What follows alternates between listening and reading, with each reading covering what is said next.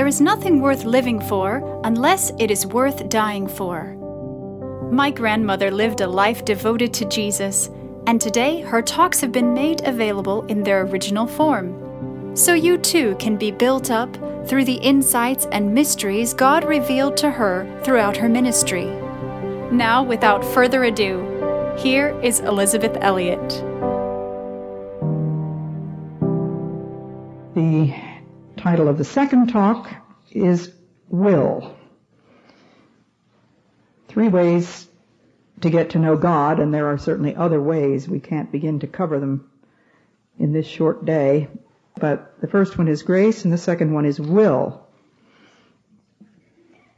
I met my husband, Addison Leach, through a speaking engagement.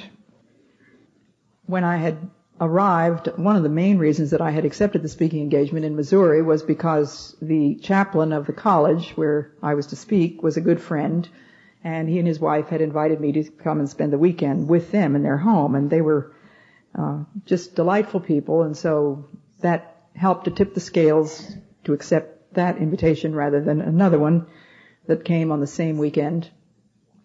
But when I got to their house, I was very dismayed because they said, "We have set up an appointment for you this afternoon with Addison Leach." Well, I had never heard of Addison Leach and didn't know who in the world he was. Well, he happened to be the vice president of the college. And I said, "But I don't want any appointments with some stuffed shirt of a vice president of a college."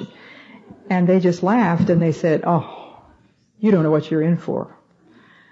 You're just going to love this man." And I was still quite irritated that half of my Saturday afternoon was going to be occupied talking with this man. Well, his purpose in wanting to talk with me was that he had a conference coming up the following summer and he wanted to talk to me about the possibility of my coming to speak there. But anyway, in the time that we spent together, and I suppose it maybe was an hour and a half or so, sitting by the fire in the home of these friends, I found him absolutely charming, captivating, tall, handsome, a charismatic kind of a personality, just the kind that draws you, very intelligent. He had a doctorate from Cambridge, England, and a man with tremendous sense of humor. And during that weekend, I met his wife and 2 of his children, 2 of his daughters. But sometime later, I guess a year and a half or 2 years later, his wife died. And that man came to visit me after that, sometime after that. And I forgot to tell you one little interesting thing that he had said to me during that weekend when I was speaking. I had to speak in the college chapel, and there was this very captivating man sitting right on the front row under my nose when I was speaking. And I don't remember anything about my subject, but I do remember saying in my talk, you know, what a real woman wants is to be told what to do. Now that's a very odd thing for a woman to say in this day and age, but I really do believe that. I think deep down in our hearts we were made to be responders, not initiators. And the more we comply with God's design, the happier we are, the freer we are. And so somehow or other that came out in my story. Well, he came up to me after it was over and he said, "You do need somebody to tell you what to do, and I'm going to tell you what to do. You've got to come next summer and speak for our conference." Well, anyway, years later, this man asked me to marry him. Now, I had a choice, didn't I? I could say yes, or I could say no. I could consent, or I could refuse. Why could I do that? Because God had given me the faculty of will. God created every last one of us with the faculty of will. And God himself is the bridegroom. It's a beautiful metaphor which is used for the relationship between God and his people. I think it touches on the deepest mystery of our relationship. The fact that he calls himself the bridegroom and his church the bride. Why is he the bridegroom? Well, because he is the initiator. While we were yet sinners, Christ died for us. He is the one who woos us. He incites us. He calls us by His name. He calls us by our names. He gives us His name. He draws us to Himself. There was nothing attractive in us when He died for us. He came to His own, and His own received Him not. And yet He continues by His grace to woo, to draw, to incite us. And if we ever really look at Him, if we ever taste and see that the Lord is good, we are attracted. Now, I didn't want to see Dr. Leach on that Saturday afternoon. I had to take my friend's word for it that I would enjoy the time, but whether I was going to enjoy it or not, the appointment had been set up. Well, I found him extremely attractive. And I was drawn to him, and we found out that we had all sorts of things in common in our conversation, and we had a very good time. And so years later, when he invited me to marry him, there wasn't any question in my mind but what my answer would be yes. There's an old hymn that we also sang in family prayers. I found a friend, oh, such a friend. He loved me ere I knew him. He drew me with the cords of love, and thus He bound me to Him. And I think that this is what a real man does. He knows how to draw a woman, to attract her, to take the risks. We were just talking as we were driving to the airport yesterday with the young seminary student who lives in our house. He drives us to the airport, and we were talking about why men aren't dating these days. And it comes down to men are scared to death of women. They're scared to death of being rejected, and women don't any longer seem to know how to be warm and womanly. So men are at a loss, and I think that we can all thank the social climate in which we live for a lot of the pressures that have distorted our thinking on this matter. But the point that I'm making for you right now is that God gives us the power to choose. So that is the first thing. And I'm not making this up out of my head. I try to back up everything I say with the scripture. And in Deuteronomy 30, verse 19, we read, "This day I call heaven and earth as witnesses against you that I have set before you life and death, blessings and curses. Now choose life, so that you and your children may live, and that you may love the Lord your God, listen to His voice, and hold fast to Him. For the Lord is your life." This is Deuteronomy 30, verse 19 and 20. "I've set before you life and death, blessings and curses, therefore choose life." And in Joshua chapter 24, verse 15, "If serving the Lord seems undesirable to you, then choose for yourselves this day whom you will serve, whether the gods your forefathers served beyond the river, or the gods of the Amorites in whose land you are living. But as for me and my household, we will serve the Lord." Joshua declares his choice. I have a friend in California who has 3 words on her license plate, "as for me." And she told me that it opens up hundreds of opportunities. People are always asking, what's that word? As for me, as for me. Well, that's 3 words, "as for me." And she gives them this verse, "We will serve the Lord." You have a choice. Now, if you want to be my disciple, Jesus said, isn't that clearly laying before us a choice? If God gave Adam and Eve a choice in the Garden of Eden. He said, here is every kind of fruit tree that you could ever want, everything that's pleasant to the eyes, good to the taste. But there's one tree that will not do you any good. In fact, it will destroy you. If you eat of the fruit of the tree of the knowledge of good and evil, you will die.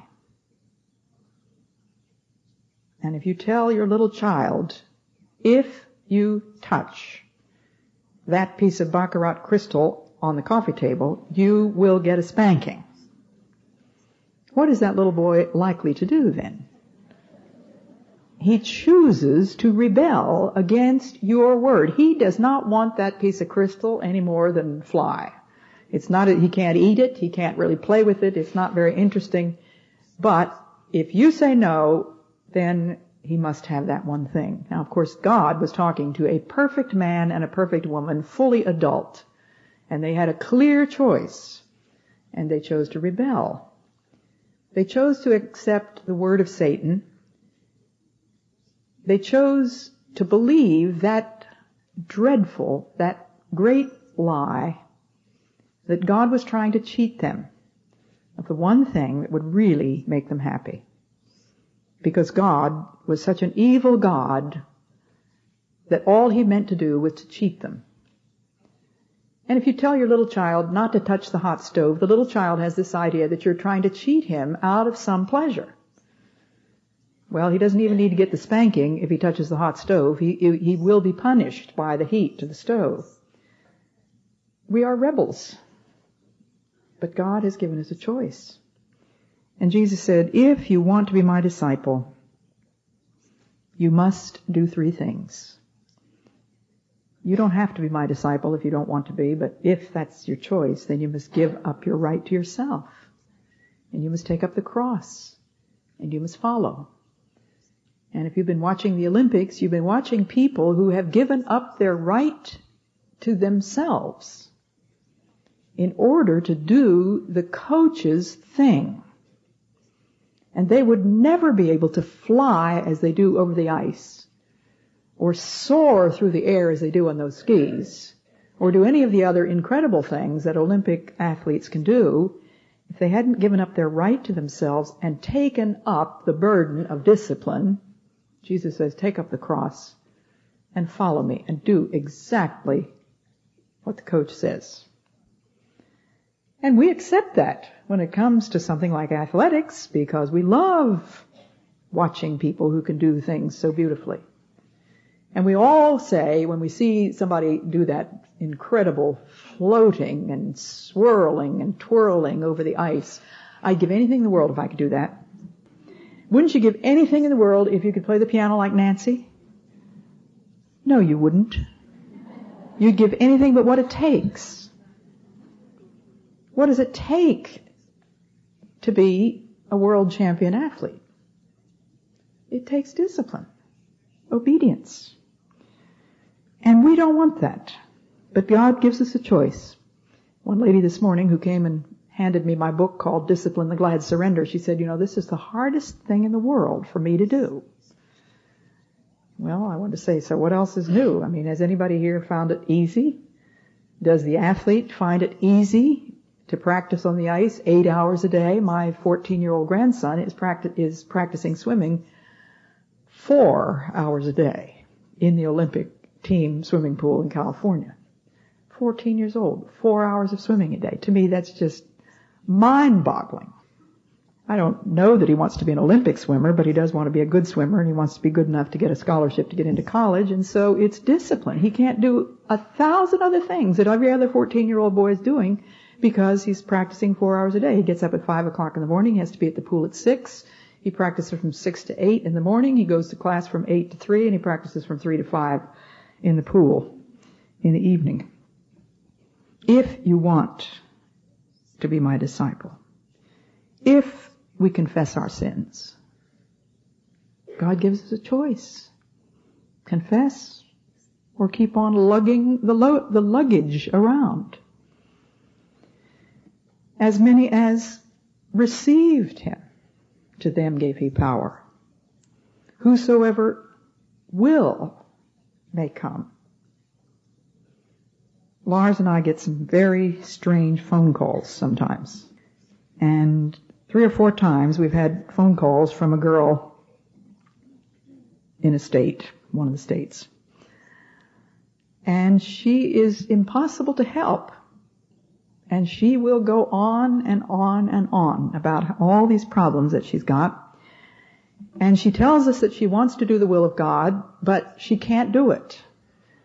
And I tell her, yes, you can. And she says, no, I can't. And I say, yes, you can. God has never asked anybody to do anything that he will not enable you to do. The will of God is always possible. It is always possible. Yes, but is it my will or is it God's will? I really think I want to do God's will, but then I can't do God's will because it seems to me too hard. And then sometimes I think, well, maybe I'm not really sure whether I want to or not. And whether, if it's really God's will, isn't God making me will to do it? And if God doesn't make me will to do it, then I can't really do it. And this is the way she goes on and on and on. And sometimes we're sitting at the dinner table and Lars talks to her for 20 minutes. And then the next time she calls, I happens to be the one that gets stuck with her, and I have said to her, you are not absolutely helpless. How did you ever decide to dial this number?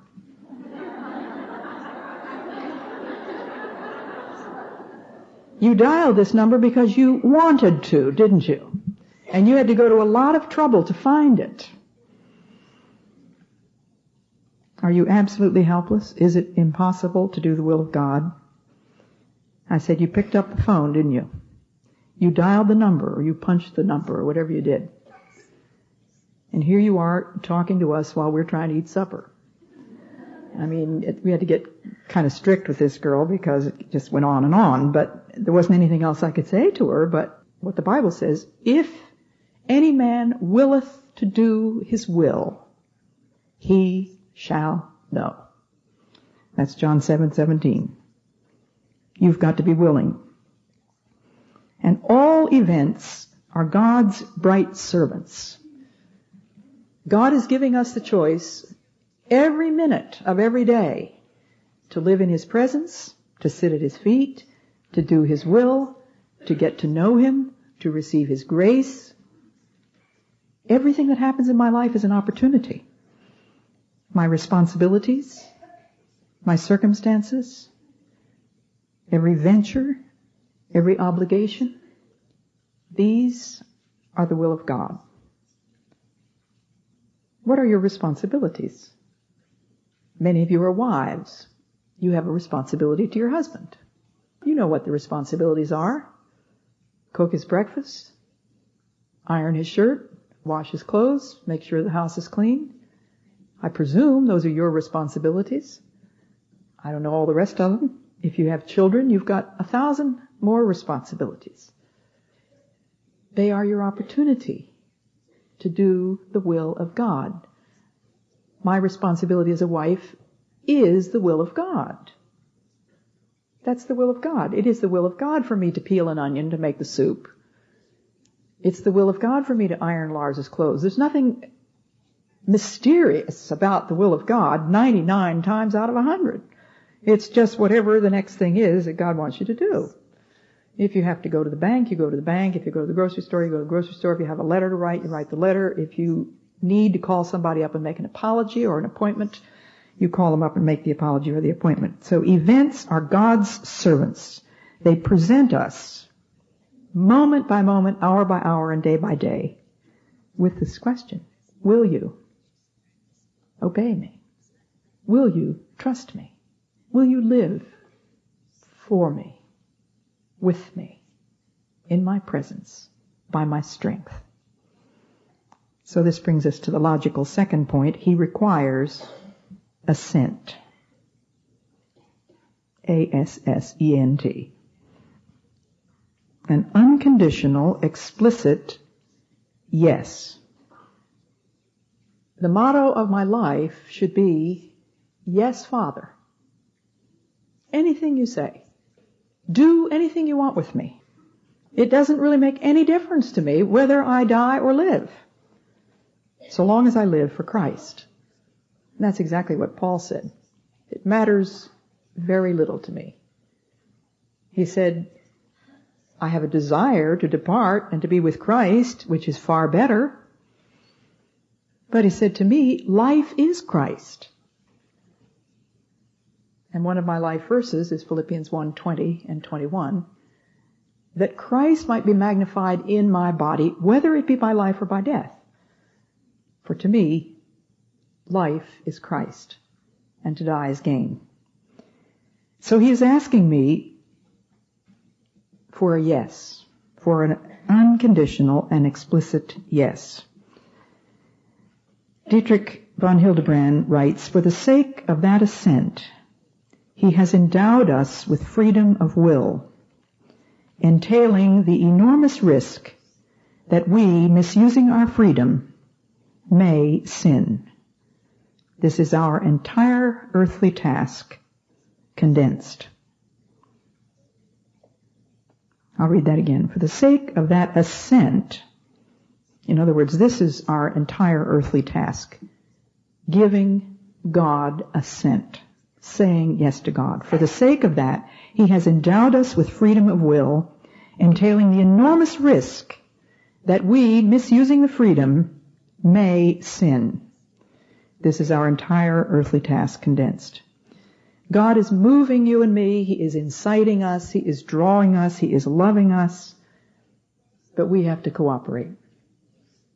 He is asking, will you work with me? Will you be on my side? Will you say, thy will be done? Will you pull in the yoke with me instead of against me? Cooperation. Paul says we are cooperators with God. That is the exact meaning of the word that's used there. Cooperators. Now when Adleach said, will you marry me? I had the choice. And you might be interested to know that all three of my husbands had 3 different methods of proposal. And I will not embarrass Lars by asking if he remembers what he said to me. But I remember very well. When Jim finally, after 5.5 years of loving each other, and I'm not saying that Jim was dragging his feet, as you know if you've read my book Passion and Purity, which tells that story in detail, it was very plain to Jim that God might be calling him to be single for the rest of his life, and so we waited, and we had no commitment. We were not engaged, no commitment to each other. We didn't even have what nowadays young people talk about as a relationship, and nobody ever seems to be able to define for me exactly what in the world that means. If I say to them, are you engaged? Oh no, nothing like that. I mean, it's just a really neat relationship, really neat. And Jim and I had a relationship, I guess, but it wasn't very neat, and we didn't see much of each other, and anyway, 5.5 years went by before God gave him a green light, and he didn't say, will you marry me? He said, do you want to marry me? And I was dead silent for probably 90 seconds at least. And he said, is something wrong? And I said, well, there isn't any question about whether I want to marry you, and I wanted to for a long time. My question to you would be, do you want me to? And of course he said yes. And anyway, that was the way that proposal went. And Lars, the ad said, will you marry me? Jim said, do you want to marry me? And Lars said, I want to marry you. But all 3 of them presented me with what? A choice. A proposal presents you with a choice. If you're selling a house, somebody comes along with a proposal, and you can choose to accept it or you can choose not to. God calls me in every moment of my life, and I answer. I either say yes or I say no. And you can't shilly-shally in between. My parents brought us up with the clear understanding that delayed obedience was disobedience. It wasn't good enough for us to say, well, I was just going to, when they told us to do something. No, they told us once, and we knew that they meant exactly what they said. A young mother or a young father who tells the child, come over here, and counts to 10, is teaching the child what? That he can delay his obedience. And he's teaching the child that he really doesn't mean what he says now. And the father or the mother who teaches the child, who tells the child 3 times, come over here, is teaching the child he doesn't have to pay attention the first time or the second time. And the father or the mother who scream at the child finally after they've repeated it 7 times, and then they get furious and they're about ready to abuse the child because they themselves are so impatient, have trained the child not to listen until they raise their voice. 3 extremely common and I think extremely serious mistakes. Anyway, delayed obedience in our household was punished because we knew that our parents meant exactly what they said the first time. God calls me and I answer. I have to say yes or no. I cannot say wait. It's simple. You know, it unifies my life. It is the only truly integrating, unifying power in my life. The clear choice that I made when I was 12 years old, I want to do your will, Lord. When I get back from a trip like this, there will be a pile of mail with all sorts of different things. Usually invitations and requests of one kind or another, requests for interviews or articles, and I'm just overwhelmed. And I don't know what to say to these people. Well, it all comes down to one very simple thing. I look at this pile and I say, Lord, you know everything that's in here. I tell the Lord this before I open it because I don't really want to open it right away, but it helps me to know that God's already read the mail. And I just say, Lord, I only have one thing to do. That's all I have to do is your will. So just show me. It's simple. It is a denominator in my life, the least common denominator. It is God's will. Not, how do I feel about this? Not, what does so-and-so want me to do? Not, what will she think if I say yes to this? Or what will he think if I say no? Not, what will the results be? What kind of hot water am I going to get into if I talk about this subject on my radio program? That's not the point. That's not my concern. It's so simple. What is right? What does God want me to do? It's the denominator of my life. His will, not mine. In Psalm 119, I'm not going to take you through the psalm verse by verse, but it is very worth looking at. The first, just a few verses, by way of illustration of what I'm talking about here. Will is a gift from God, and never belittle the power of your will. And don't tell me I have a weak will. All of us have a weak will until we learn to say no to ourselves. I do greatly admire Dr. James Dobson, but I have at least one little point of disagreement with him, and that's where he talks about the strong-willed child. No child is strong-willed. They're stubborn. They're rebellious. But the only strength of will is the strength that says no to itself. Jesus demonstrated the strength of godly will in the Garden of Gethsemane when he said, not my will, but thine be done. And it is up to the parent to strengthen the child's will to will against himself. So we've all been given a will. It's weak to begin with. And here we read a psalm written by a man who was obviously not weak. Verse 6. I would not be put to shame when I consider all your commands. I will praise you with an upright heart. Verse 8, I will obey your decrees. Verse 16, I delight in your decrees. I will not neglect your word. Now notice, this is a man in trouble. In verse 22, he talks about being scorned and held in contempt. In verse 23, he's being slandered. In verse 25, I am laid low in the dust. And in verse 27, he says, what I will do. He's giving us a very clear picture of how he probably feels. I don't think he was literally being laid low in the dust. I think he was telling us how he felt. But that's not the point of the psalm. The point of the psalm is not how he feels. The point is, what is he going to do about it? And that is exactly what I'm trying to get across to you this morning. Verse 27, he says, I will meditate on your wonders. Verse 28, my soul is weary with sorrow. Strengthen me according to your words. Keep me from deceitful ways. Be gracious to me through your law.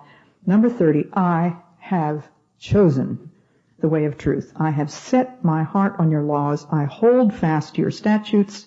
Do not let me be put to shame. I run in the path of your commands. 3 acts of the will. Chosen, hold fast, run. Verse 44, I will always obey your law. Verse 45, I will walk about in freedom. I recommend that you study Psalm 119, putting down on one side all the awful things that he talks about that are happening in his life, and then putting down opposite that all the wills of what he's going to do. Is your life governed by principle or by emotions? The world is coming at us with tremendous insistence and power, telling us that we've got to get in touch with our feelings. And if it feels good, do it. And if it doesn't feel good, don't do it. I get asked to do interviews on the radio, on the telephone for various radio programs across the country, and I could not tell you how many times the first question they ask me is, how did you feel when your husband Jim was killed? Well, how do they think I felt? I mean, how in the world do they think I felt? But what's the point of spending even 30 seconds talking about how I felt? I get asked to do interviews about whatever my new book is. So this book, A Path Through Suffering, just last week, first question, how did you feel while you were writing the book? Well, I can't be feeling things and writing a book at the same time. Writing the book is the job that God has given me to do. It is always possible to do the will of God. It doesn't make any difference how I happen to feel. I never feel like writing. If I wrote books when I felt like writing, I would never have written the first book. So I don't really think that's a very important question. So try that sometime with Psalm 119. It'll just open your eyes.